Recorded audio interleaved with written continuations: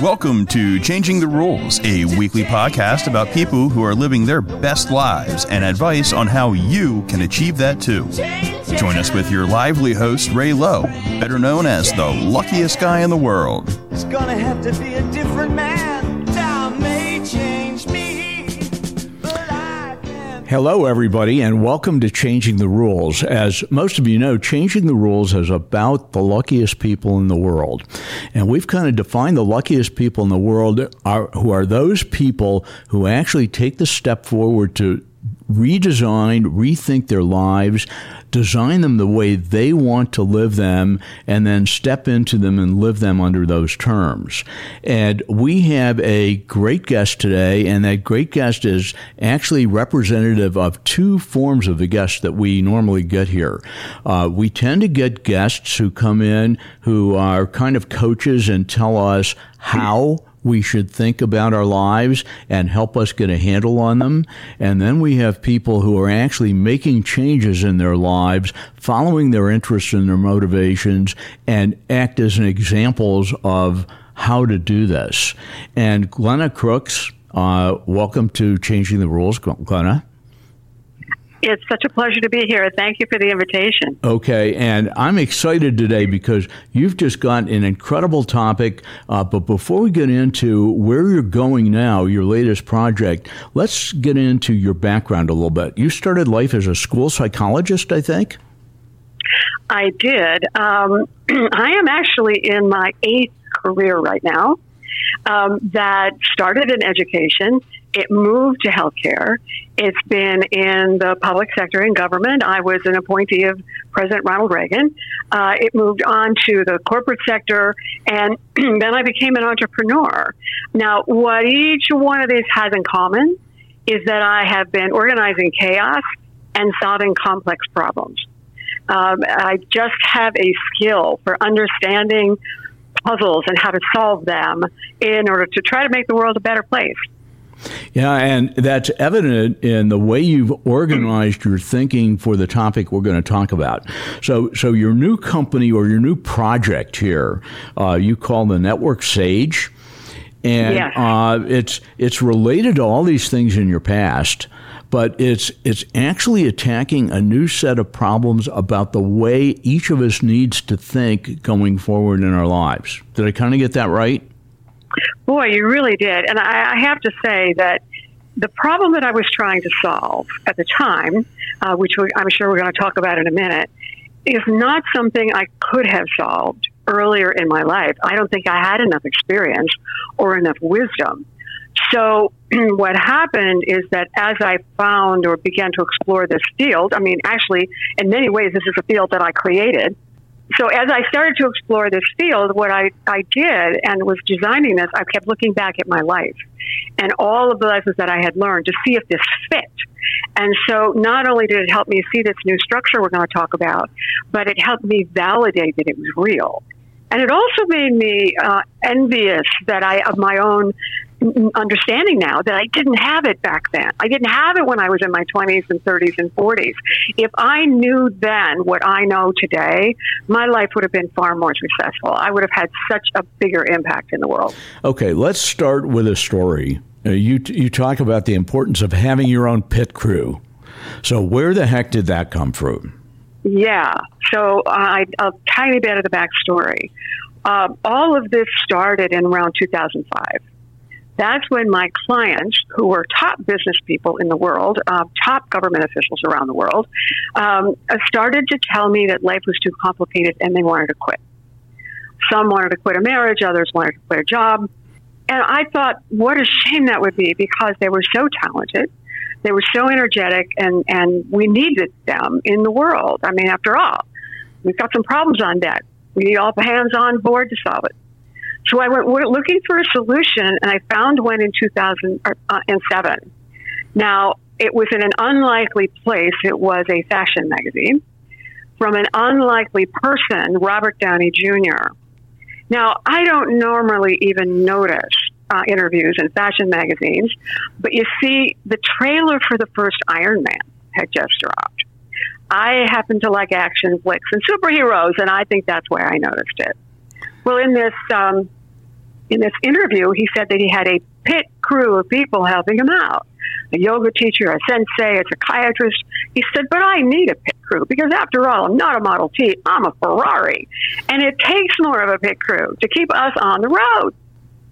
Now, I must have been in a snarky mood that day because I thought to myself, Buster, if you're a Ferrari, I'm at least a Maserati. And then I thought, you know what? You're right. It does take a pit crew. Who's mine? And how are they doing? And then after a while, I thought, uh-oh, I'm on other people's pit crews. How am I doing? Now, I have to say, I never actually had the courage to ask. But in truth, I know there were people that I let down. And when I think about those times, what comes to me a lot is that I let people down because other people I was depending on let me down. And so it became a whole chain of, in that case, negative events. Now, you could also say the same thing about the positive. When I get good support from the pit crews around me, I, in turn, am in better shape to help other people. So it does all go around and come around in both directions. Yeah, you know, one of the things that this highlights is that we're all individuals, and individuals can't be experts at everything in the world. So you need a pit crew, a network, and let's use the word network because that's where you're going with this whole thing. So let's talk a little bit about the networks that you envisioned as you started thinking this through, and what did you see? And then you've got some great stories I want to get into. Yeah, so, you know, what happened at first is that, you know, I thought about this. I didn't know who was in my pit crew. So I took a blank sheet of paper and put it on the kitchen counter, and I would write down names as people came to me. And it was only working with this information over a long period of time, I started to realize that not only was I connecting with them, but they were connecting with one another while they were connecting with me. And it was really more like a network. In addition to that, even though the pit crew imagery is a good place to start, the analogy breaks down after a while. Because after all, it's when the race driver pulls into the pit and the pit crew goes to work, that's done for the driver automatically. The driver does not have to get out of the car and negotiate with the pit boss about what the car might or might not need. It's automatically done. Most of us, once we get past our infancy, don't have that kind of a crew around us taking care of us. So at some point in time, I think we need to shake ourselves out of that image. It's a good place to start, but then networks are a good place to wind up. Now, I've identified two big types. There's one huge type that I call major type called life networks. These are the people who are enduring in our lives. And altogether, there are 8 different groups of them, networks of them, within this category. And this is all intuitive. It's hiding in plain sight. You have a family network first. Second, you have a health and vitality network. Third, an education and enrichment network. Fourth, a spiritual network, and fifth, a social and community network. Now, that makes sense so far, right, Ray? I mean, it's just intuitive. Yeah, absolutely. Yeah. Now, I call those birthright networks because your parents initially created these for you. I mean, you started changing them when you were a kid, but you're going to need the functions that those networks provide for your entire life. Then you mature into 3 more of these enduring networks. I call them coming-of-age networks for that reason. First, a career network, which is where we usually think about networking. Next, a home and personal affairs network. Personal affairs being things like your car dealer, your banker, your lawyer, your estate planner. And then finally, you have a network that I call ghosts. Now, I did not go looking for ghosts, but they kept showing up in the work that I did with people. Because this whole framework just didn't come out of my head in my own experience. I've worked with over 500 people, ranging in age from 7 to 87, although my 87-year-old is now 93. I'm following her longitudinally. And so it was their experience, too. And they were the ones who started talking about the people who used to be in their lives, but who are no longer. And that was incredibly enriching for me as well. We might be able to get into that story. Then you have a series of what I call event networks. These are people who come into your life just temporarily to help you through an event, like you bought a house, you sold a house, you relocated, you got a new job, maybe you had a baby or you had a wedding. Those are events. Maybe you had a hip replacement. That's an event. People come and help you through that event, and then they pretty much disperse. So those are the two major types of networks, one being enduring and the other being temporary. Okay, so great thinking. I have a structure now, but let's get into this a little deeper in a way that I think it makes sense to people. So when you lay out all these networks, I look at it and I say, I'm overwhelmed. There's so many people in my life, in and out of my life. How do I ever capitalize them and take advantage of them? But you gave me the story of a single mom with a couple of kids, and you were talking about all of a sudden she's managing this huge network of people for support. Give us an example of the kind of people that were in that network and what happens.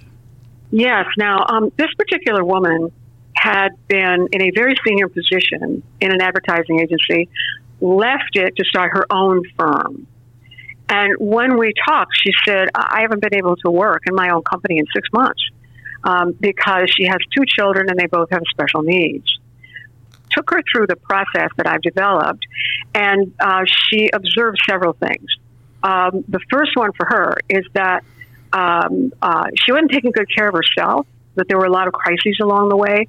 So there was nothing in her life that was enriching her and energizing her to help her keep going. That was an important observation for her. The second one, though, is that she was managing 47 people for just one of her children. He had ADHD and sort of like was on the spectrum, or didn't have autism, but probably Asperger's symptom. So between the people in education and healthcare, 47 different people. And he was having meltdowns at school 3 times a week. She was always in there negotiating with them. So she finally recouped some of her energy, went to the school the next time he had a meltdown and said, you know what, you guys have failed. My son deserves an education. It's your responsibility. You haven't done it. So he gets to go to a private school. I've looked it up where there are 3 of them in this area. Let's go pick one. And by the way, you're going to pay for it. So she got him into a special high school at that stage. He was just starting high school. In addition to that, he was seeing 3 different female psychiatrists. She said, he's 13 or 14 years old. I want him to see a man. And we found one who's good, but he's $400 an hour. And I just am not sure I can afford this. What she realized was that she could fire the 3 women and just hire the man and come out ahead financially by a lot.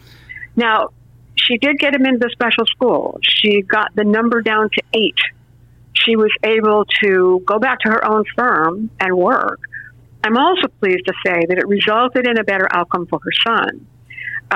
This was well over a decade ago. He ended up graduating from high school early, going to college, eventually joining the Army, where he became one of the top people working in cybersecurity. He was asked finally to move to the White House and do cybersecurity for the White House. Decided he didn't want to, so he left the Army. He's in the private sector now. But that's an amazing accomplishment for a young man who, less than 10 years ago, was in such dire straits, but because his mother was able to free up the bandwidth and now leverage the networks better. And that all comes from being able to understand and figure out who you're dependent on, what they bring to you, and what they don't bring to you. Is that kind of the right thinking? Yes, and that sounds so basic, but in fact, we've never been taught how to do this. From the time we were young kids, people taught us about how to manage money. We had a piggy bank, maybe we had an allowance. When we got older, we had financial advisors and spreadsheets and ways of looking at whether we were optimizing our financial capital. We don't have that for human capital. So even the step becoming aware of who is in your life is a radical step for everyone. Yeah, and also looking at it from the standpoint of when somebody leaves your network, what happens. So I live in a continuing care community where we have a lot of times where a husband and wife will live together. Their life is togetherness, and then all of a sudden one gets sick, and I started thinking about what would happen if something happened to my wife. I'd be lost. There are so many things that she does that I would have to start to re-put together again, and it's because of my network. So how do you help people do this? Is this like a process of helping them just talk their way through these networks, starting with whatever is bothering them, or what's your process? My first suggestion always is to start with identifying all the people in your life. Now, I have a process I can walk people through, and we can do that in less than an hour. And then I can produce an actual kind of a display for them so that they can see almost helicopter over their lives. And in that exercise, what becomes very clear is who is important, who might be missing, so that they know what additional resources they may have to go out and find. So that's one possibility.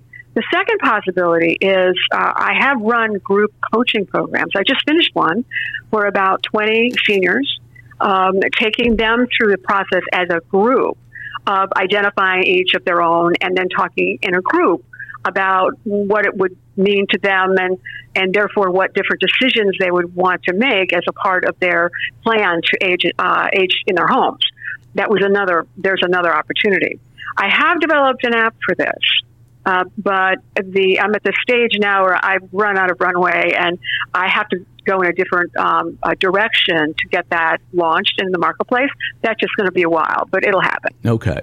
And you're in the process now of doing another book. What was the book that you've written so far that covers your thinking on networking? The book is called The Network Sage, Realize Your Network Superpower. And true to what happens a lot when I talk to people about this idea, they start seeing new ways to use it. And what happened was some people use that book to enhance their retirement planning. And I'll tell you that everybody who intended to relocate to an over 55 community somewhere like in Florida or to go live near their adult kids changed their plans after they read the book, because they realized what they were going to have to replace in terms of their networks. And they said, we can always go to Florida and rent a condo for a month, or we can always go see the kids. Now, but then some seniors who were already retired started reading it and saying, well, we want our own book. I mean, your book is written for working adults. That's exactly right. That book is written for working adults. So the new book is called Longevity Pioneering, Building Your Personal Village. The idea being, we've said it takes a village to raise a child. The reality is it takes a village for all of us at every stage of our life. So what I'm doing is taking the same ideas, but I'm pitching it now. I'm thinking now about the older person and what their needs are, and particularly now as those evolve and we live longer. I call it longevity pioneering, and I'm part of that generation. I'm a boomer. We're going to live another 30 or 40 years of healthy lifespan. And we're going to do it without the help of a very large, close-by family and without deep ties to social institutions. Our families are smaller today. They're disrupted by divorce to a far greater degree than ever. And we're the most mobile country in the world. 40% of Americans live an average of 700 miles from family, particularly if they were good in the STEM subjects in high school. So you could have family, but they could be far away and not available to help you kind of urgently or in the moment if you needed to. And then, women have been the traditional caregivers, and they're in the workforce. So we're really a kind of a pioneering generation now, and I'm pretty excited about those opportunities. Whatever we learn now is going to so benefit future generations. Kids that are born today are virtually guaranteed to live to be 100. And they say the first person to live to be 150 has already been born. So just imagine what we have the opportunity to do now and explore and what we can leave behind for people who are coming. But you need that support network, and you got to sit down and start figuring it out, right? Right. Okay. So we're near the end of our time over here. So do you, and we'll put up your contact information in our podcast notes so that people can find you if they want more information and find your websites, etc. But are there any last minute comments that you want to make before we sign off? Just one. The term independent living, independent, I want to be independent, I want to be independent, is something I will write about in the book. I've been really influenced by Stephen Covey. We grow from being dependent to becoming independent to realizing we are interdependent. So I hope that everybody will think about this interdependence. It's not just who we need to help us, but the reality is we have the capacity to help others too. And it's that interdependence that is going to keep us all going. You have my mind racing a mile a minute now. I've got to revamp my networks, and I've got to start thinking this way because, just thank you so much for opening my mind to a different way of viewing my life. And I hope to get you on again, and we'll talk more. And when is this new book coming out? Do we have a deadline yet, or is it still floating in the ether? By the end of the year, but I'll tell you what, here's what I'm lacking are stories. So I have space to work with about 10 different people at no charge to them, in return for them allowing me to, if we find something that's a worthwhile story to share anonymously, of course. I never disclose anything personal or identifiable about somebody, but anonymously. That's what I'm lacking right now are stories. All right. We'll see if we can drum some up for you. So thanks so much for being with us. And Ellen, sign us off. Thank you for listening to Changing the Rules. Join us next week for more conversation, our special guest, and to hear more from the luckiest guy in the world. It's gonna have to be a different man. Time may change me.